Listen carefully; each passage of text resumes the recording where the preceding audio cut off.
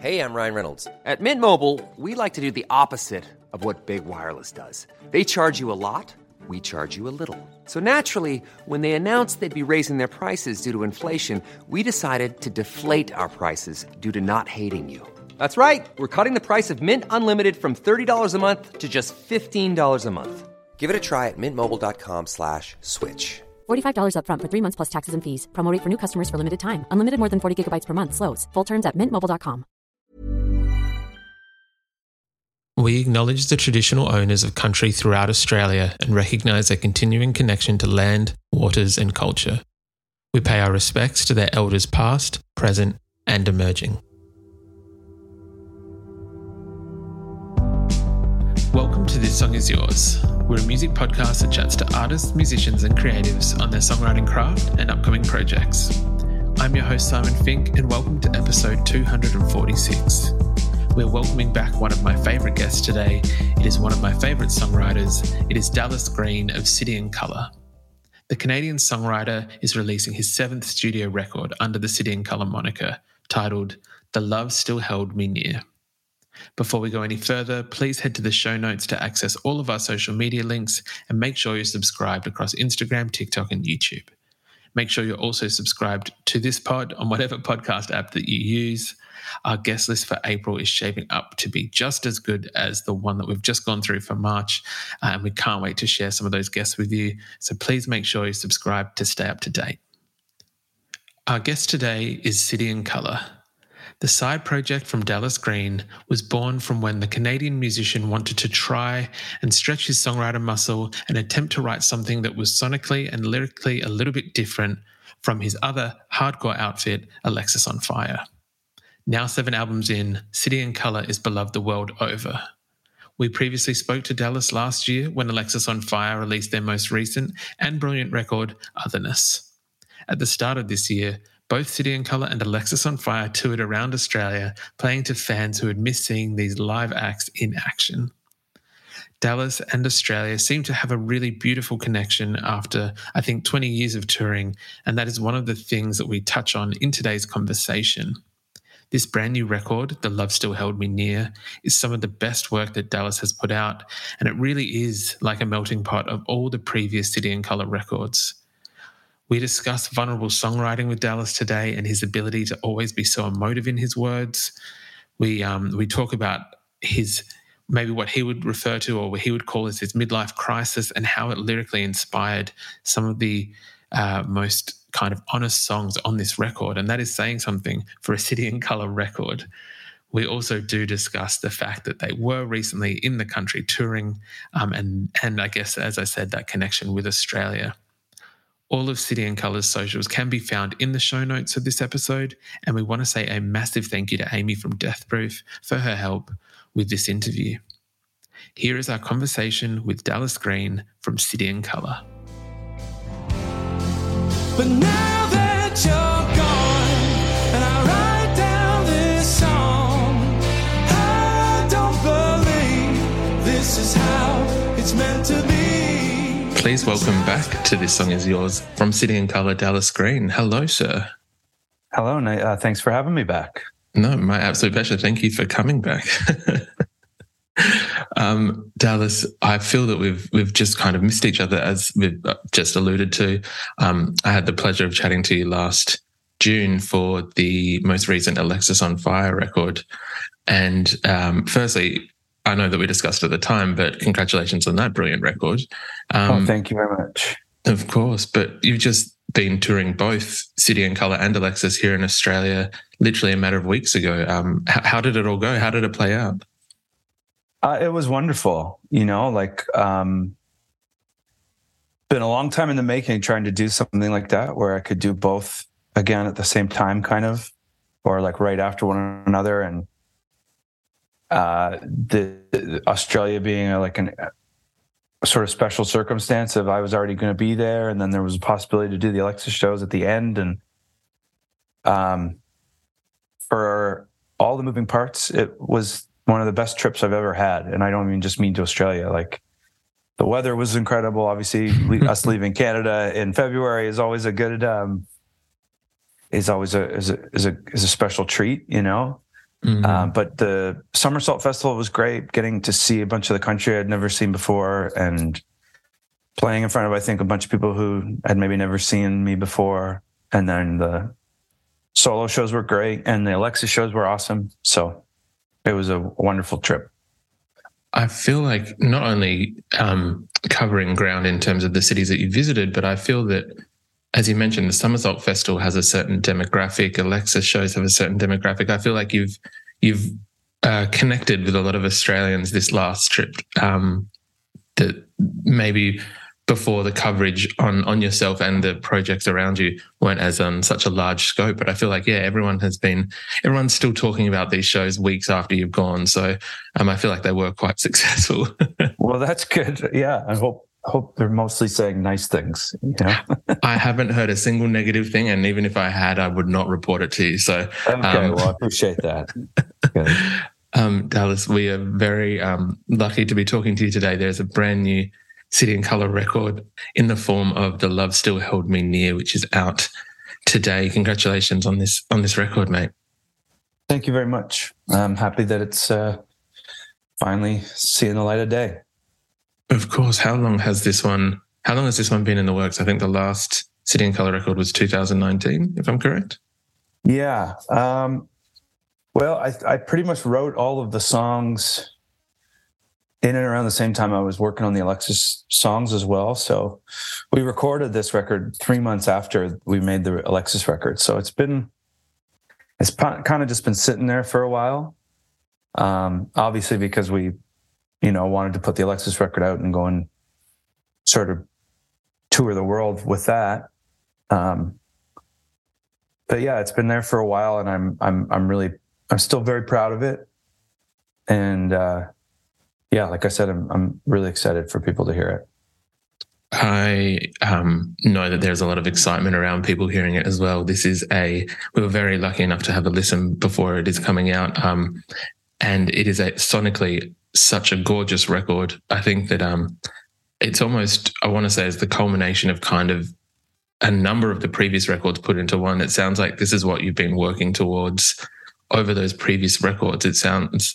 Yeah, I'm curious, is there, when you go to start a new record, do you ever revisit previous work of your own to see kind of what's been covered or what you've already done? No, I don't think necessarily like that. I mean, it's always sort of in the back of your head. It is, just because I think, how can it not be, there's this sort of, I don't want to treat it as a barometer ever, but I definitely never interested in repeating myself. But I also don't think I'm capable of it. I think that I always want to move a little bit forward, but also I think I sound different as I get older and more seasoned at living, but sonically with this one, I think I really had an idea of what I needed it to be, and I think because of the way in which I was sort of dealing with a lot of the things in my life at the time through the music, I wanted it to feel raw, so I think that there is a good sort of live emotion to the record. But that's also, I didn't want it to sound like, say, like how Bring Me Your Love sounds, which is like raw as you can be, just putting a few microphones in a church and recording it, Mm-hmm. So there was I think there was definitely elements of things I have done in the past for sure.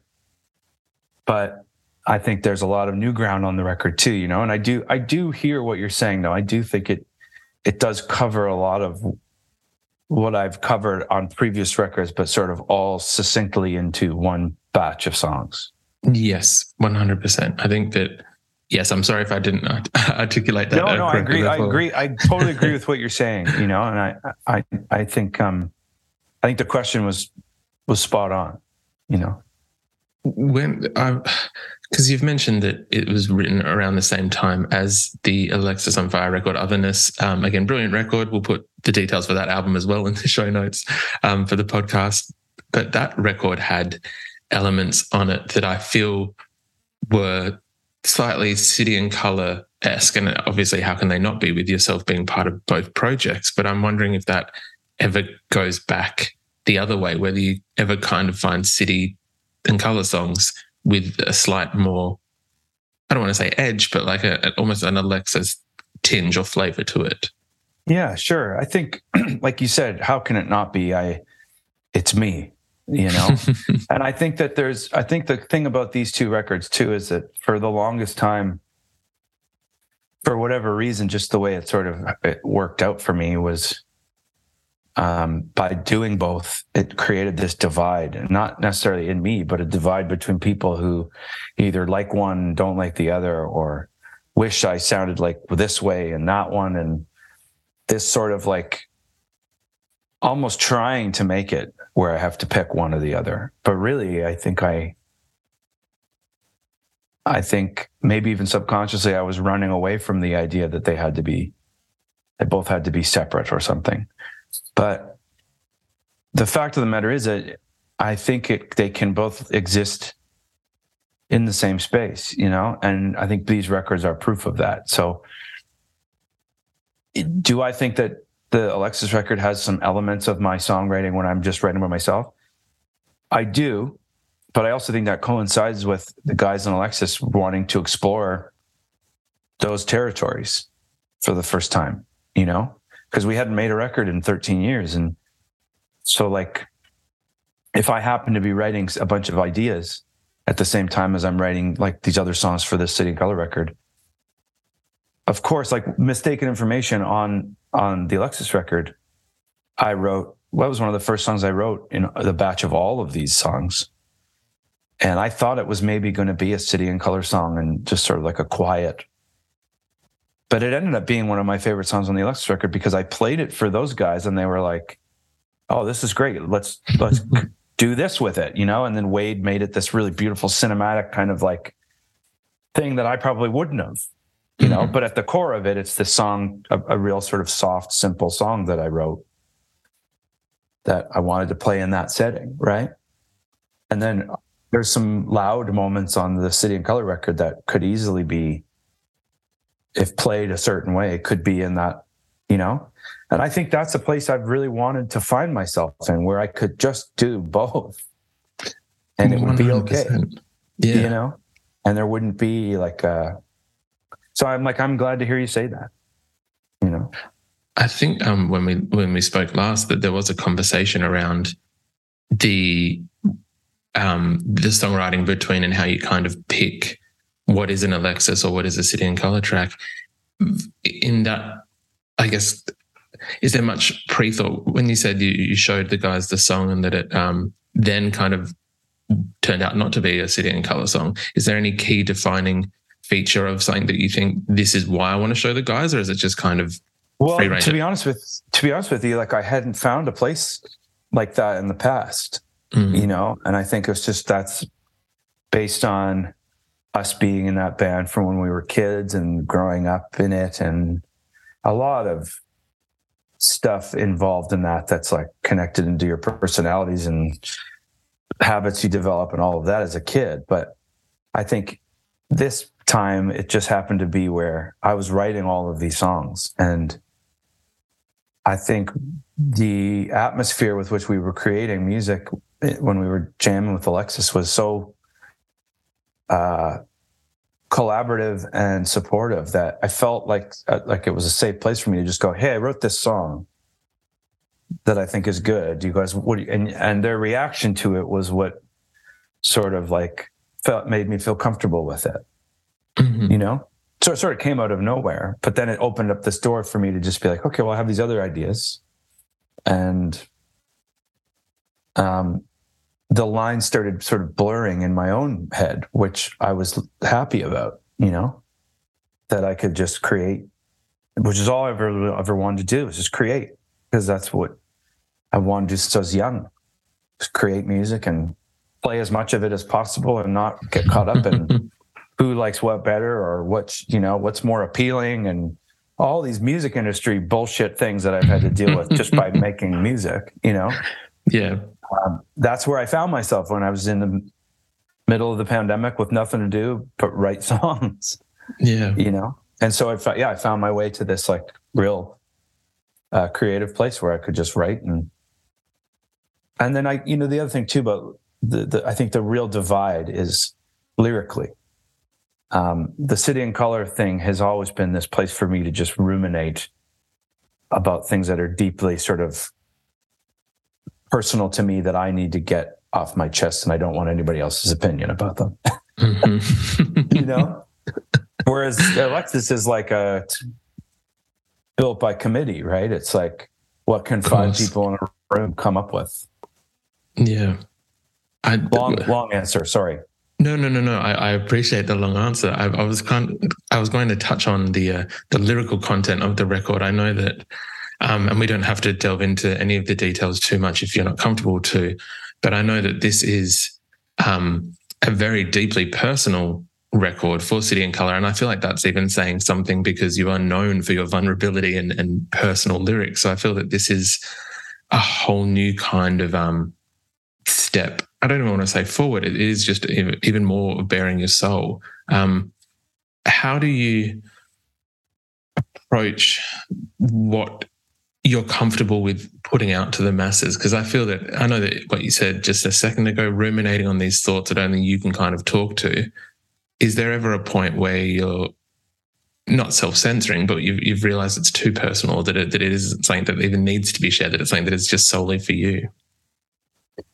Well, I think for me, especially specifically with this group of songs, like I knew I was going to write about all of this. I had just gone through the most emotionally challenging period of my life. And I had always used music from the time I was young as a way to deal with things like that. Some of the first City and Color songs are just written about like Coming Home or Hello, I'm in Delaware or things like that are written about how like I'm in the van with Alexis and I'm trying to figure out how to live this way. And I'm thinking about it. And it's like, I don't know why, but I just thought I'll write a song about that too. And then when I wrote these personal like journal entry songs and thinking not really, didn't really think many people were going to like really take to it. But then when I started realizing that people were really resonating with the music and the way I was writing so openly, and then through years and years and years of having conversations with people, I've realized that being so open it's not that difficult for me. I don't know. I don't find it too, what's the difference between people that like spend all day oversharing on the internet? True. Yours might be slightly more melodic, but yeah, that's a very good way to put it. So you know what I mean? Like for me, I think for the longest time, this is how I've been doing it, is writing about what's going on in my head or my heart, and a coping mechanism, if you want to call it that, or, a therapeutic tool for me has always been, let me write about what's going on in my head and try to like, as I'm crafting a song about this thing, it could be like this huge overarching thing. Let me get out of my own head and write myself out of it, put it in a song, and then hopefully then it grows wings and moves forward and does something for somebody else. Like that's always been my process because it's how it's always worked. And so when it came time to start writing, I knew I was going to write about my relationship falling apart and my best friend dying and losing my entire sense of what I thought my identity was because the pandemic was happening. I knew I was going to write about all these things because that's just how I've always done it. Now, when I started writing, I did feel like, okay, maybe this is a bit too personal, but then I thought, well, that's ridiculous. Like I'm doing this to help myself work through all this bullshit, And that was the moment where I was like, well, let me just write these songs. It'll help me. And then if it does become a record and it does end up coming out, well, then I'll deal with if it's too personal or not. And I did have a little moment of panic right before the first song, Meant to Be, came out, because I did have a moment where I thought, am I being should I be writing about this? Is this bad of me to like share this experience? And I ultimately realized, no, it's not. I'm writing about love and life and death. Everybody's going through that. Yeah. So it's just my way of dealing with it and processing it all. And if I can write it into a song that then speaks for somebody who doesn't know how to or doesn't have the right words to say about what they're feeling, then, I mean, that's just the most beautiful thing ever. Agreed. I feel like Meant to Be is a perfect, I know I kind of touched on it before, but is a perfect encapsulation of the body of work you've released previously. I feel that the lyrics are reminiscent of Bring Me a Love era songs. The sonics are kind of more Hurry in the Harm, but that it really does represent what you do best, which is getting to the core of people's kind of really bare emotions and soul.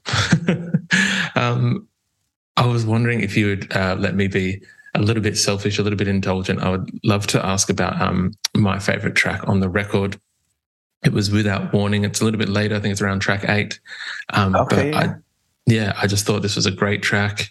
A little bit, not even alt country, but it just, something about this song stuck out to me. I was wondering if you would allow me to ask for, I guess, where this song came from or the inspiration behind it. Yeah, that's one of those, it's a special one because it was one that just sort of unfolded in front of me. And that's a really rare occurrence for me.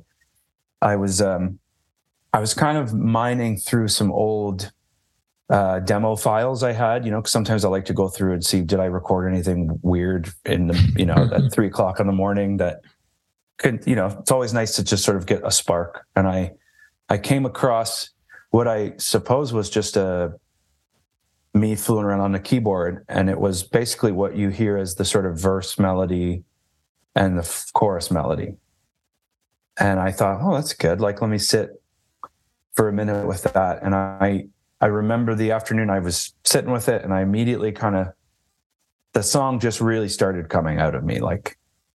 So I called my friend Matthew, who produced the record with me, and he was in Vancouver at the time.